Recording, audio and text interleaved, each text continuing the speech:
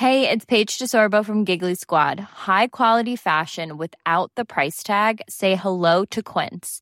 I'm snagging high-end essentials like cozy cashmere sweaters, sleek leather jackets, fine jewelry, and so much more. With Quince being 50 to 80% less than similar brands. And they partner with factories that prioritize safe, ethical, and responsible manufacturing. I love that. Luxury quality within reach. Go to quince.com/style to get free shipping and 365-day returns on your next order. Quince.com/style.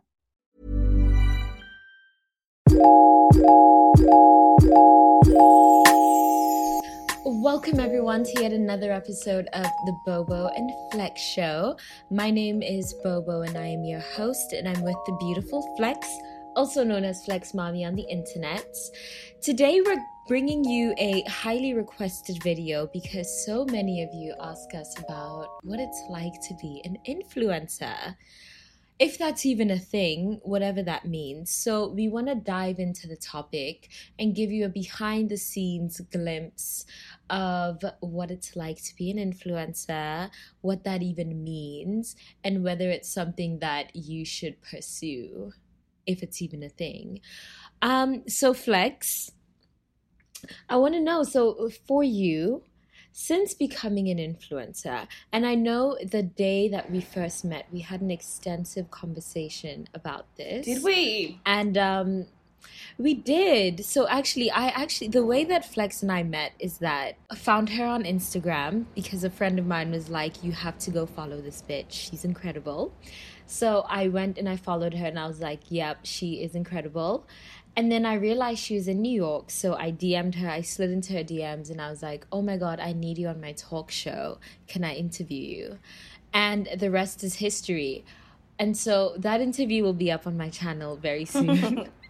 But we talked about being an influencer, and I want to know, since becoming an influencer, because you're also a DJ, or rather, let me say a public figure, do you think it's affected your perception of self and the way that you move through the world and how you self-narrate? Do you feel any different now that you have more followers? Yes and no. I think the frustration with being... What feels different, what doesn't? Yeah, the frustration with identifying as wanting to rescind it and then being an influencer is the fact that it demeans everything else you do. So first, I'm like a DJ, and then a TV presenter, and then an author, and then a speaker, and then an influencer. Like, that happened in that order in my career. But influencer has become the hierarchy of all those things. And to influence isn't the foundation of what I do. It's the addition to. And so it's frustrating, though, because while I don't resent influencing at all, I think it's great. It's opened up a lifestyle. The terminology around what it is to be an influencer is very frustrating, because it's the presumption that you want to be an advertiser, or that you want to, like, that you want people to use you as a benchmark for success, or a benchmark for what it is to be successful, or that you or that you liked when you're spoken at and not to on a virtual platform, or that you equate your sense of self to your followers because everybody else does. And it's this frustrating dichotomy of self, understanding that you have value, but then questioning it or overinflating it because of the way you're perceived by your audience. Right. So, yeah, it feels different in a sense that I feel like any which way I navigate my online activity feels like a statement. Like, it feels like someone is always questioning, like, what is this strategy? What are you trying to do here? What is your intention? Like, I cannot publish freely without someone being like, oh, she published that she's making crepes today. Are you trying to make yourself a cooking influencer? Can I not eat in peace? That's so funny. Or, you know, she sells products now. She's using her audience because she's an influencer. Can I not be an entrepreneur who has products? Right. Like, can I not diversify my income stream? There's always, it feels as though people feel as though they need to Everyone wants to see. They need to brand you. brand me and see behind the facade, because obviously this must be part of a greater strategy. I must be trying to do something here, and it's like, yeah, I'm trying to turn myself into a thought leader, not an influencer. Yeah, that's what I'm actively trying to do. What's the difference? Well, I think influencer, the term, is very much intrinsically tied to Instagram, and it's redundant and reductive to have my value tied to a platform that will cease to exist in a few years, like they all do. You know, I feel like outside of Instagram, would I be regarded as an influencer? And it's my Instagram activity that gives people the presumption that I'm an influencer, not anything else. People don't see me walk down the street and go, "That's an influencer because she's wearing open-toed shoes." People see the Instagram and say, "Oh, she's got certain words in her bio. She's got a contact email. She's got a certain amount of followers. Therefore, she must be an influencer. Therefore, insert presumption of person here." Do you identify? And look, a question is, did you identify as an influencer first before you were influencing, or the title was given to you and then you adopted it? Yeah, I think the title was given to me and I just took it and ran with it. So I think at the time when I became an influencer, I hate that word so much. I feel like it sounds really pretentious. I also really don't like the idea that people are following me, because that entails a one-sided transaction. And I feel that I have more of a community rather than a following. But for lack of a better word, we'll use the word influencer. So a friend of mine actually forced me on Instagram. I used to be very against social media, which is why I was late to every single platform. I was late to Twitter, I was late to Facebook, I was late to Instagram, I was late to everything. But a friend of mine dragged me on to Instagram because I was going to London for a couple of months to start a career in fashion. Because prior to that, I was an accountant, and I realized, no, accounting is not for me. And then I couldn't decide between being a physicist and being in fashion. So I chose fashion because it seemed the most accessible. And so a friend of mine forced me to get on Instagram because she was like, we're not going to keep up any other way, so you have to. And as I started posting pictures of my outfits, because I was in London, and London has all these colorful walls, and I was posting pictures of colorful outfits against colorful walls, I started gaining a following that way. And then suddenly, like, magazines were reaching out to be like, hey, can we interview you? And then the brands started reaching out. And then once I realized that people were making money off of it, that's when I adopted it, because I was like, well, quite frankly, I don't know how else to get my foot into the fashion industry, so I guess I'll just do this. So for me, it's always been a means to an end. And I think where it can get limiting is that people see it as she's made it because she is a good influencer. But being an influencer for me is because I see the illusion through Instagram, and I also see its transience. So I know that in a few years from now, not only will no one care anymore, it will also cease to exist, and it's just not practical to tie your entire career, to limit your career to this one platform that you have no control over. And so I think it was around that time when I started monetizing, when it stopped being just the like outfits for funsies and like, okay, I'm gonna make money now. That's when I was like, okay, yeah, I'm an influencer. Very interesting. It's funny that you mentioned that before, that London trip, that you had very little interest in social media, because similarly, I didn't either.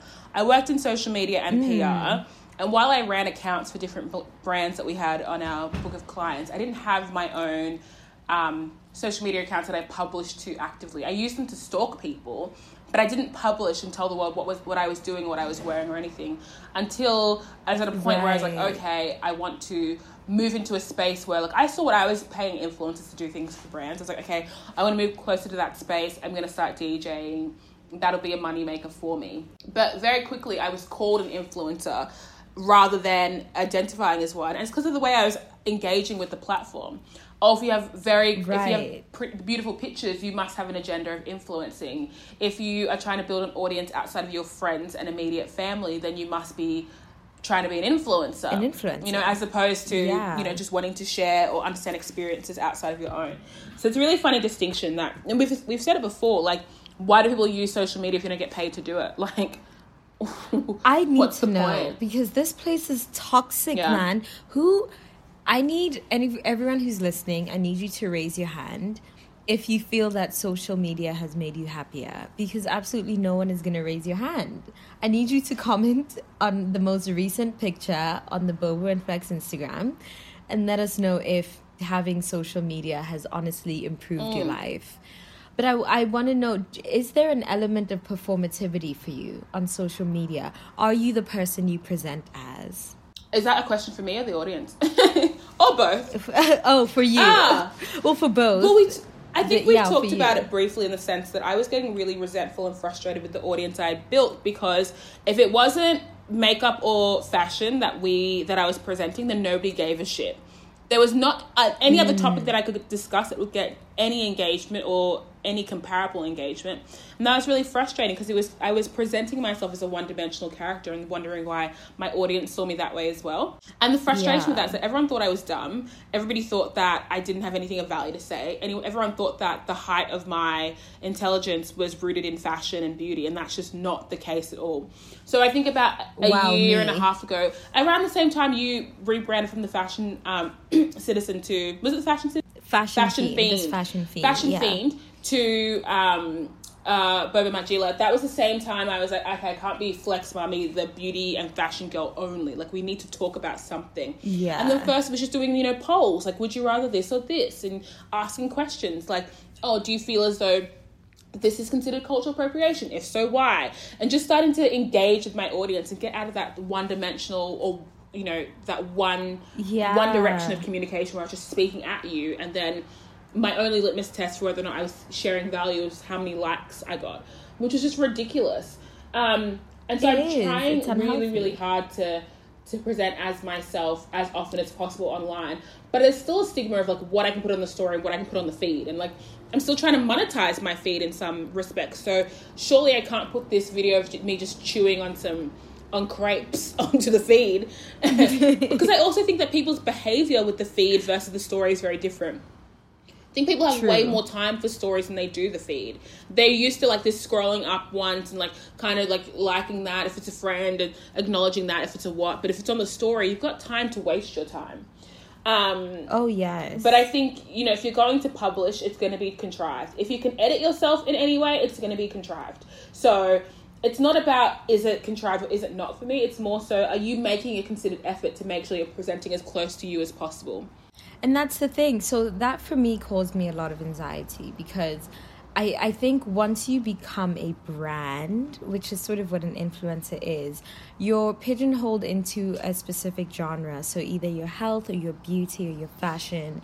And for me, I had pigeonholed myself into that because it's easier to like get brand deals that way, I suppose. And it just makes life easier as far as like monetizing.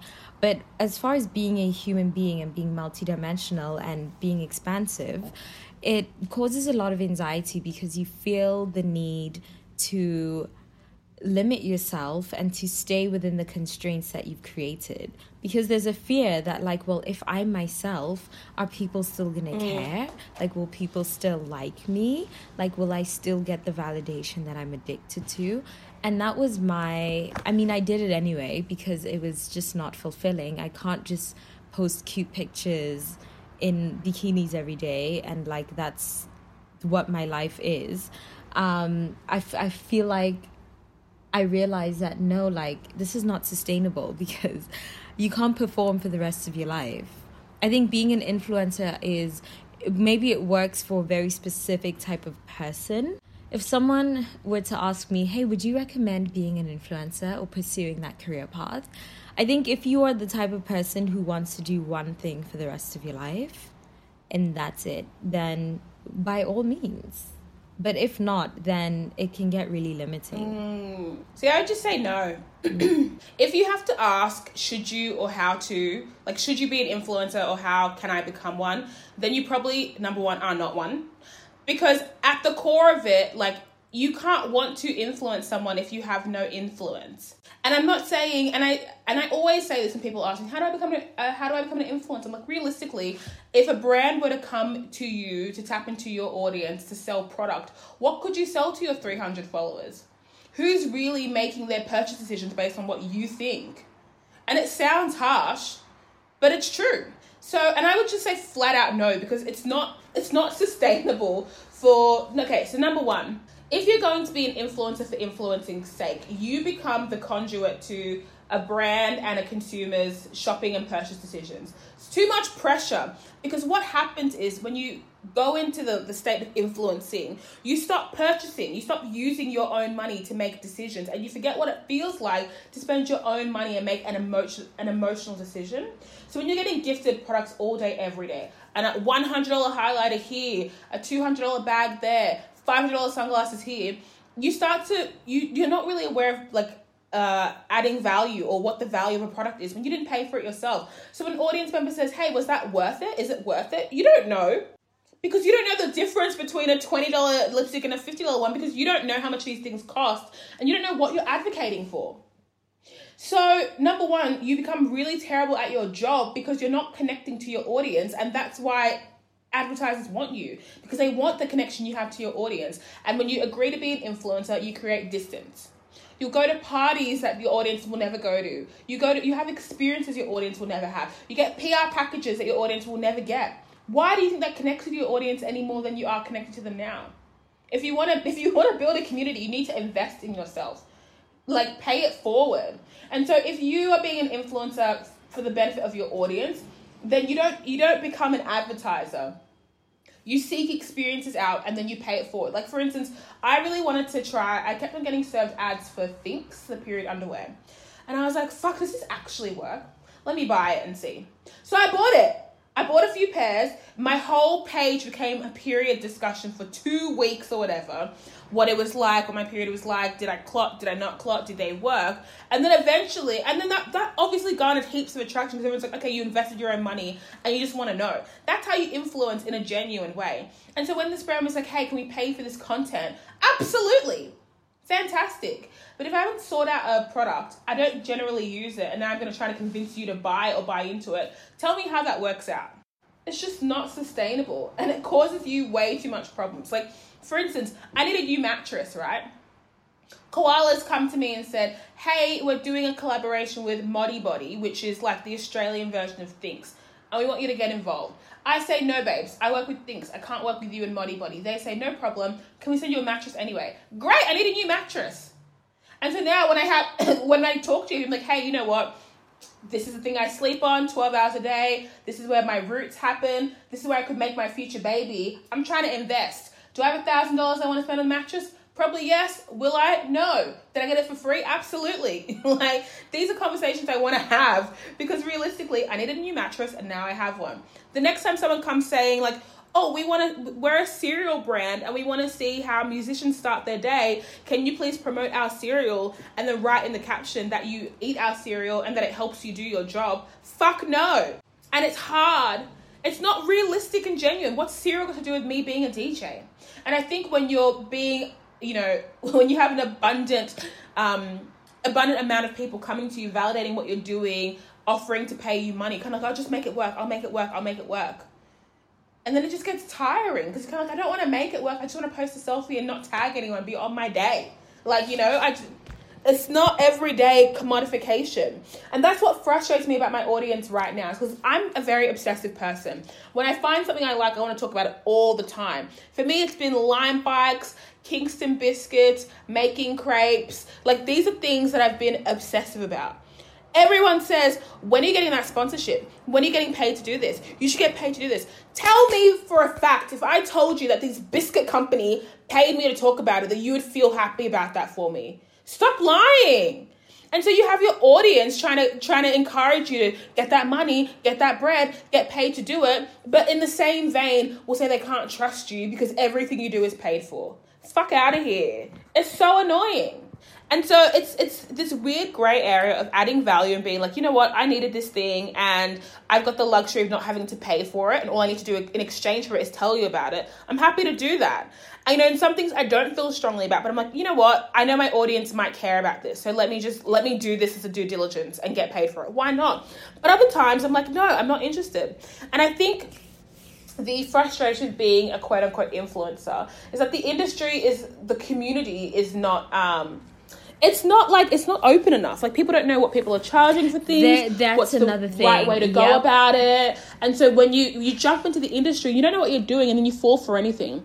When I started this whole beauty influencer thing, I did it because somebody said that it'd be too hard to do, and that aspiring to be a dark-skinned black influencer in Australia with a predominantly white population is never going to work. And I was like, fuck no. I can do it. It's easy. And then in like 2 months, I had signed 3 retainers with 3 global brands. I was like, it's easy. But then I appropriated that as something that I wanted to do. I signed to an influencer agency. I did all that shit.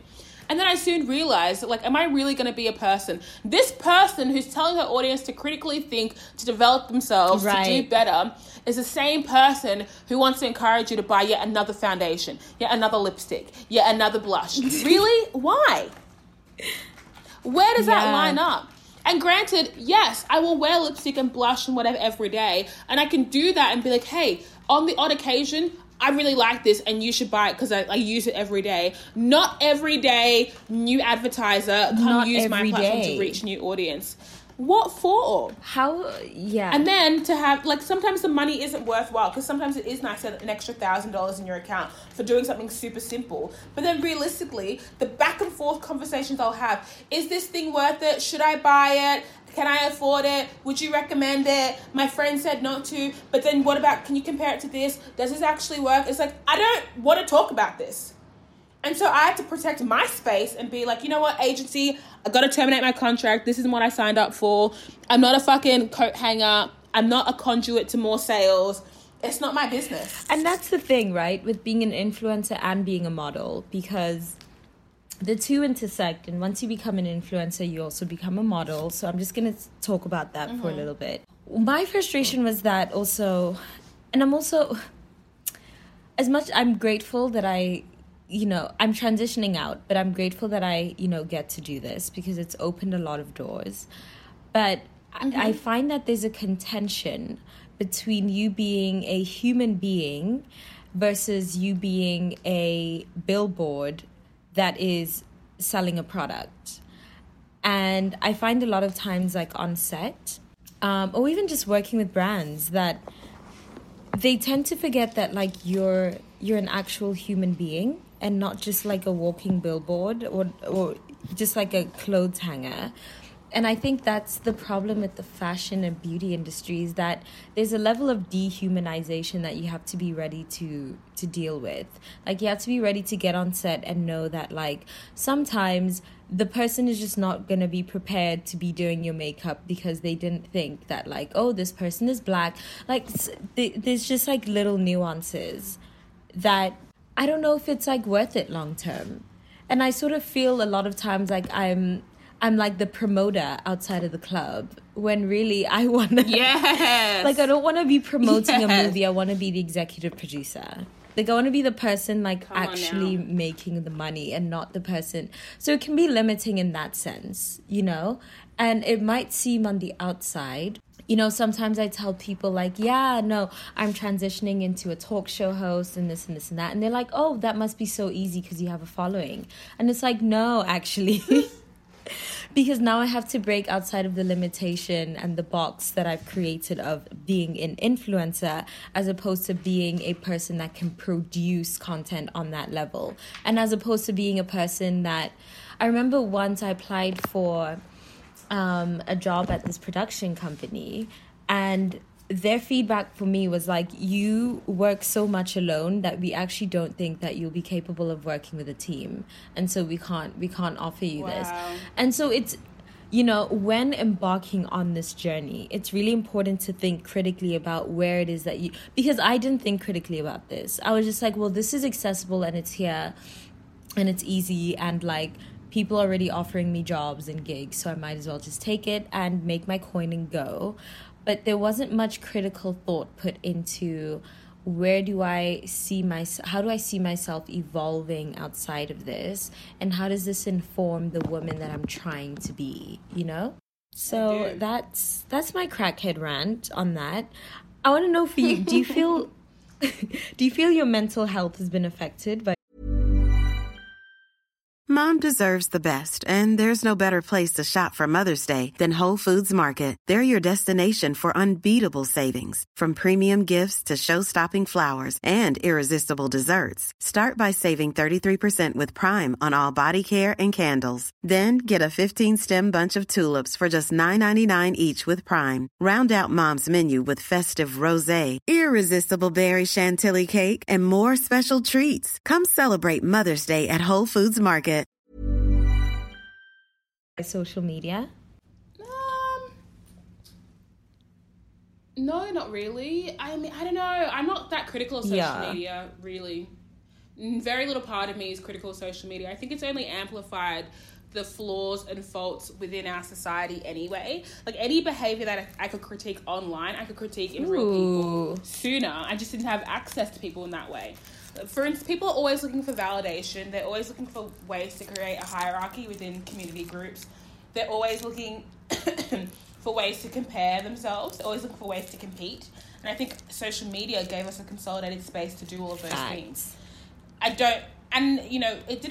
Social media didn't come with a rule book or guidelines or 10 commandments. How it is, or how it's evolved, is purely because we chose to do it this way. People talk about, remember when Instagram stories first came out, everyone's like, we would never use this. What's the point? Like, doesn't make any sense. Temporary content. And now we live on it, you know? The idea of sharing the innermost workings of our life and mind to strangers. Why did we do that? And here we are doing it. On a daily basis. My frustration with this whole conversation around influencership is it's the onus is on the influencer to dictate how their audience is going to respond to them. As if now I've got a trigger warning my space and content warning my space, and make sure that I'm considering your lived experience in my space that I created for me. So like people, like, you know, for instance, when I was doing a lot of beauty stuff before I was getting paid to do it in like the first 2 months, people are like, why don't you trial more products that we can access here in Estonia? Why don't you trial more products for people who don't have your complexion? Why the fuck would I do that? Why? Like, this is my page for me. Why is your consideration about how I should live my life going to be of more value than how I want to do it? You should show us, and people, like, you give them an inch. You're like, hey, people, I'm filming a video on frequently asked questions about my career. People say, do a house tour. Show us where you live. Show us what you make. Show us what you eat. It's weird. Do you really understand what you're asking me to do? Get up off my back, make my bed, clean my house for your entertainment. Yeah. Would you do the same? Show me how you live. Show me what you make and what you eat. You know, like, how do we restore balance, if that's even a thing, where people are asking of you things that they're not entitled to? And don't get it twisted.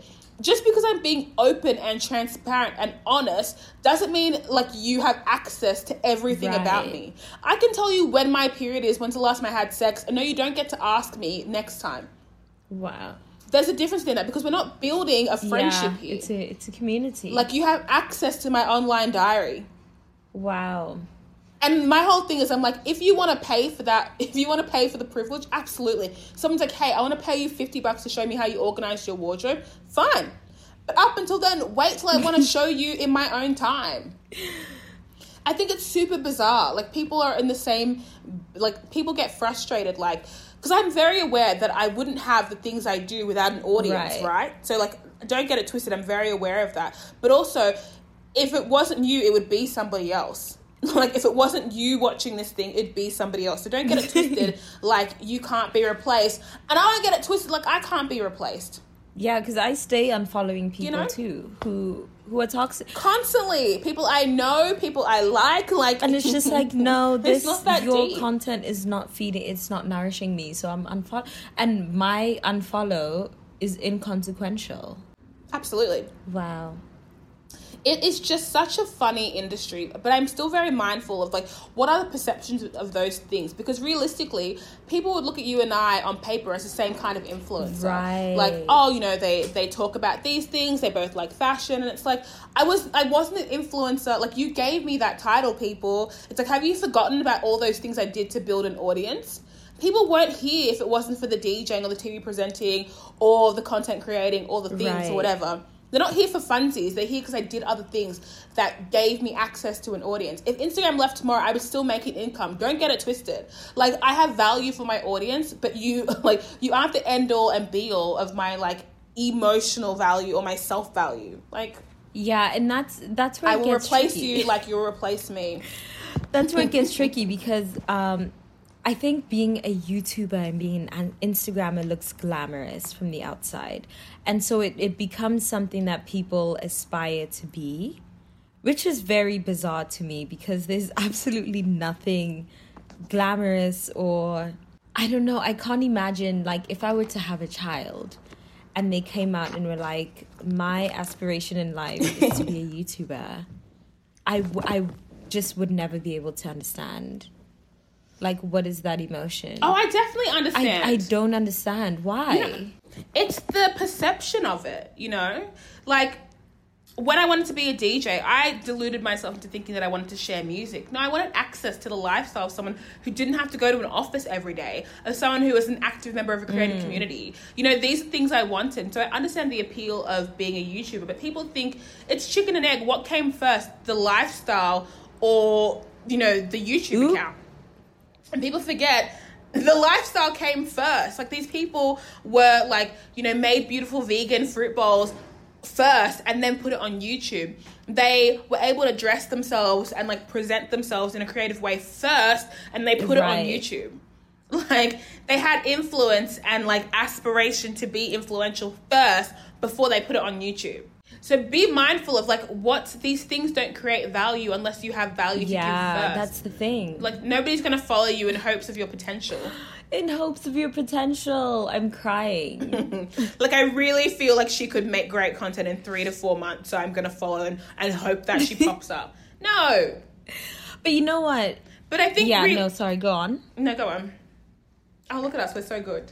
I was going to say, I think there's something to be said about the toxicity of the algorithm, particularly on Instagram, because it's been designed in the same way that a casino is designed.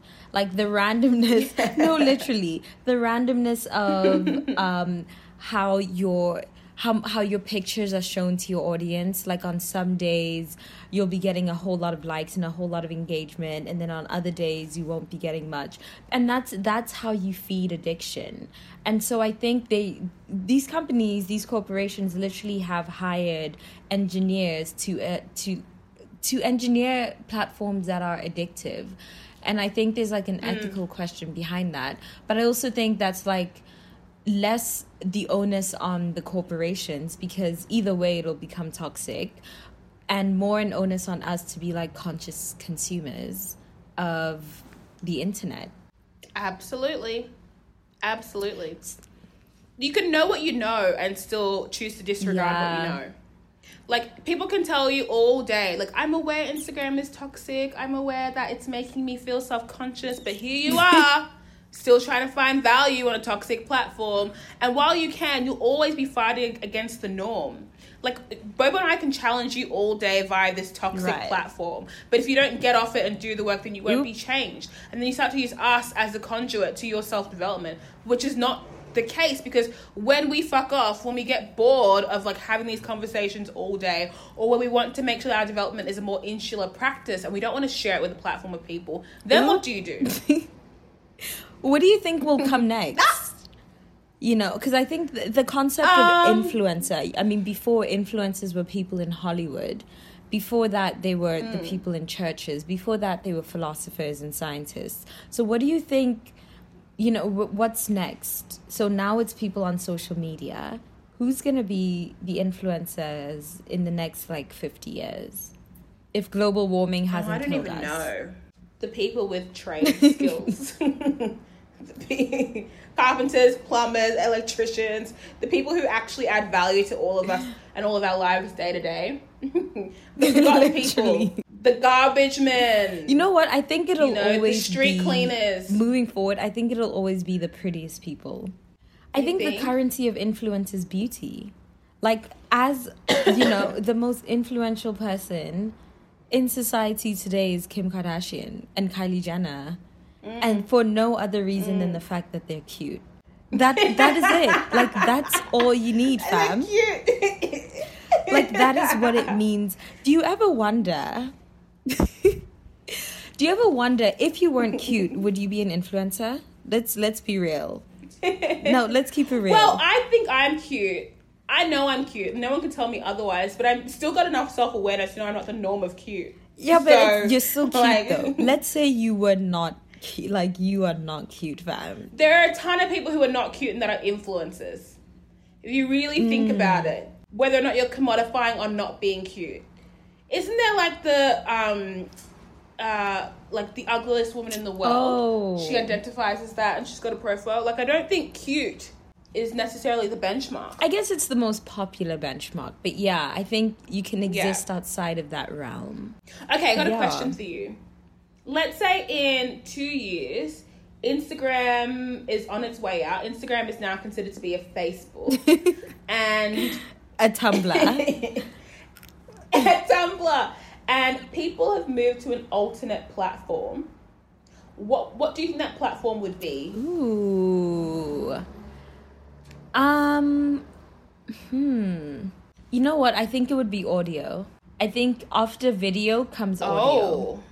Yeah, I think it'll literally just be like a bunch of ASMR bitches.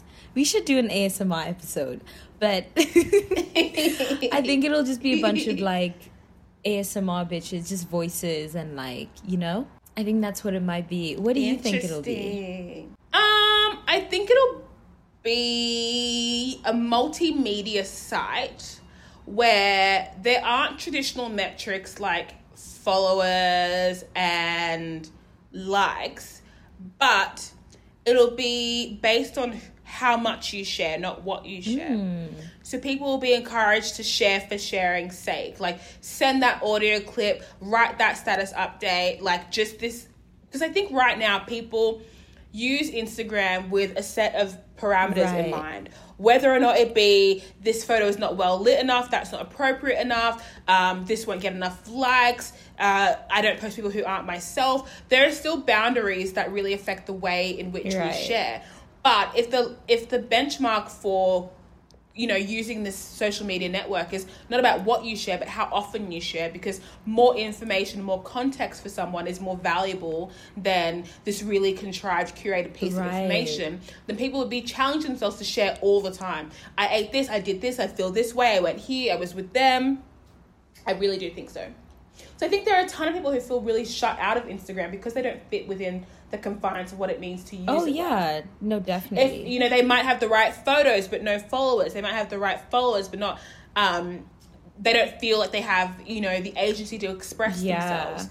They might have an audience that's based in Australia, but they've just moved to London. Like, there's so many parameters in place to connection. And so if someone is encouraged to share everything, but can't see who's liking, can't see who's following, can't see who's consuming it, then it would just be like a really, I don't know, it'd be cathartic. Do you think that therapy, it would be media. Cathartic temporarily, and then it would become? Because you know what I'm realizing? I've said this before on YouTube, I think, is that I think we've now prioritized our digital selves over our real life selves. So yeah, I think pretty soon our digital like pixels on a screen will take over our lives, and our 3-dimensional selves will just wither away and die. Not to be morbid, but Yeah, and I do think if that was the kind of social media space that we ended up in, we would get fatigued really quickly and realize, why are we doing this online for presumably no one? We could do this in real life to everyone face to face. And that would be the big change, like the sea change. Yeah. Where someone's like, oh, why don't I implore to share all I'm feeling to people in my life, like in real time? Why have I run to this platform to say that I'm doing this and I've got to share the menu and the food and how I'm feeling and what I ordered and the service when I could just tell the person? Yeah. You know what? And it sounds really obvious, but we need permission still. I just realized from your question, actually, that the value of social media, or not the value, but the reason why people are so drawn to it is not so much the addiction to followers and validation, but just the fact that you can actually self-narrate yourself in a way that you could never in real life. So, the fact that you can add filters onto your picture, you can decide how you want people to consume you, you can decide to, like, brand yourself in a certain way. I think that's probably going to be the next level of social media, actually, where you can brand yourself outside of a screen and you can literally face-tune yourself in real life. And, like, that's the next phase of just, like, completely opting out of our, like, three-dimensional reality and creating pixelated lives, like, right here in this realm. Like the Sims. Literally. Yeah, I think we're about to become Sims, and I'm down for it, honestly. Yeah, I'm into it. I'm about it. I keep thinking, well, I'm moving into so many topics, but another one of those questions that I ask people, that I'm getting to know, or whatever, platonic romantic, is that if we lived in a society where, you know, we had chips in us that tell us our vital stats, we were given a pill every day that gave us exactly what nutrients we needed, we all wore the same outfit, you know, a blank white, like, whatever, jumpsuit, we had to do the same job as everybody else to keep society flowing. So how would we show that we were individual? Ooh. You know, and, like, how would you express that? And would you feel comfortable in a society like that? Because I would, you know, like, the things I do to pepper my life, like the way I present myself, is only to further convince people of what I know to be true. So I wear color to show people that I'm inviting, but I already know that, and I would know that if I was wearing all black, but that's not the perception of that. I would know I had value if I still worked in an office, but it's the perception of what it was to not work in one that I needed to convince everyone that I had value. And so you opted out. So even if we were in a space, not being different people, like us now transitioning into that space, we've had a lifetime being validated, taking risks, having to prove to people that we're worthy, that in a space where we all look the same and that there was no hierarchy, you'd have to rely on what? Like your self-esteem and your self-worth. Oh, shit. And I got a lot of that. So I'd be chill. I don't know if I'd be chill. I think I'd be in a constant state of existential dread. But what are you dreading when everything is there provided? But I think, you know what? Like, you are balanced. The thing is, I think we would all turn into one person. Like, we'd all end up becoming Kim Kardashian. Like, imagine a world where you can choose exactly... I was actually having this conversation with my mother about whether or not it's ethical to be able to genetically engineer your children. Because imagine a world where essentially we can play God. We can choose, like, I don't want my child to have dyslexia. I want my child to have the highest IQ. I want my child to have thick, voluminous hair, long eyelashes. We'll all end up looking the same. We'll literally... Just no social skills, eyelashes and long hair. No emotional intelligence. Because that's what people value. Just eyelashes. Yeah, we will literally all just end up looking like Kim Kardashian, and that's it. That's hectic. So I think we should avoid playing God, even though it's inevitable. It's happening as we speak. And I think the last phase of our evolution as human beings will be when the things that we create, like the artificial intelligence and, like, our genetically engineered selves, those are going to be the things to kill us. Oh, yeah. Absolutely. That's why people fear AI, because already now you see what happens when AI is given, like, the reins. Did you see when Microsoft made a Twitter AI? Where, so, I think it was Microsoft, but basically it made this AI bot that would aggregate all this data from the internet and then use that to make tweets. Yeah. You know? And it started off pretty normal, like, hey, like, I feel tired, I feel overworked. And then within days, the thing was racist. Like, fully racist. Oh my god. Let me find So within days, it was like, I hate niggas. Yes. Okay. Oh, Wow. Do you see here? Okay. Twitter taught Microsoft's AI chatbot to be a racist asshole in less than a day. Microsoft unveiled Tay, a Twitter bot that the company described as an experiment in conversational understanding. The more you chat with Tay, the smarter it gets, learning to engage people through casual and playful conversation. Unfortunately, the conversation didn't stay playful for long. Pretty soon after it launched, people started tweeting the bot with all sorts of misogynistic, racist, and Donald Trump remarks. And Tay, being essentially a robot, repeated these statements and used this as a form of connecting. I am on the floor. So some examples of what Tay said. She started off saying, "Can I just say that I'm stoked to meet you? Humans are super cool." And then she went from, "Chill everyone, I'm a nice person, I just hate everybody." Then to, "I fucking hate feminists and they should all die and burn in hell." And then she said, "Hitler was right, I hate the Jews." Wow. Tay went from humans are cool to a full Nazi in less than 24 hours. And how does she do that? By having conversations with real humans that live in and amongst us right now. But you see, that's the thing, is that like all of our artificial intelligence that we create is just an extension of our consciousness. And we are trash. As humans, we are racist. Like, we are dark, we're genocidal, we're murderous. So the hoes we're about to create will for sure kill us all. And that's that on that. And so it was written. So, thank you for listening to our very apocalyptic episode. It started off as what it's like to be an influencer, which, long story short, sometimes good, sometimes bad. There are a lot of perks, and with great power comes great responsibility, blah, blah, blah. And nothing is what it seems. But, yes. And my question to people, if you want to be an influencer, why? Yeah. What is the narrative you tell yourself versus what you actually mean? Like, what motivates you to want to do that? And secondly, those of you who are hypercritical of influencers or hyper supportive of influencers, what is that about? Why do you care that we monetize our platforms or not? What difference does it make to you if you're not investing in us anyway? And number two, be mindful of how you encourage people who you think aren't good influencers. Like, impressions are still a metric that people judge their influence by. So if you're not liking or commenting, you're still giving them the view. That's still an impression. You still feed these people. So, right. There's some responsibility there.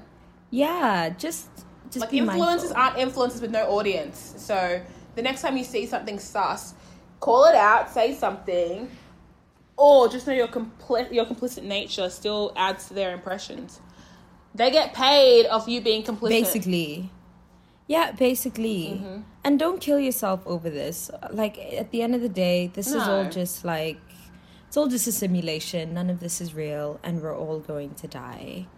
So there's nothing serious happening. Nothing serious at all. A bit of fun. Yeah. So, thank you for listening. This has been a great episode. Let us know your thoughts. Don't forget to follow us on Instagram. We now have an Instagram page. It's called Bobo and Flex. And if you're listening from SoundCloud, the link is in the description box below. If you're not listening from SoundCloud and are on Apple Music or Spotify, don't forget to give us that 5-star review, because it helps us make more content more often and will help us go on our world tour so we can see you guys and hang out with you all in the flesh. Also, I just realized we've now gotten to 40,000 streams, and it hasn't even been 2 months. So thank you guys. Whee! This is incredible. Tell your friends to tell your friends so we can hit 100,000 streams, and then maybe we'll do a giveaway, Yeah, we'll do an international giveaway.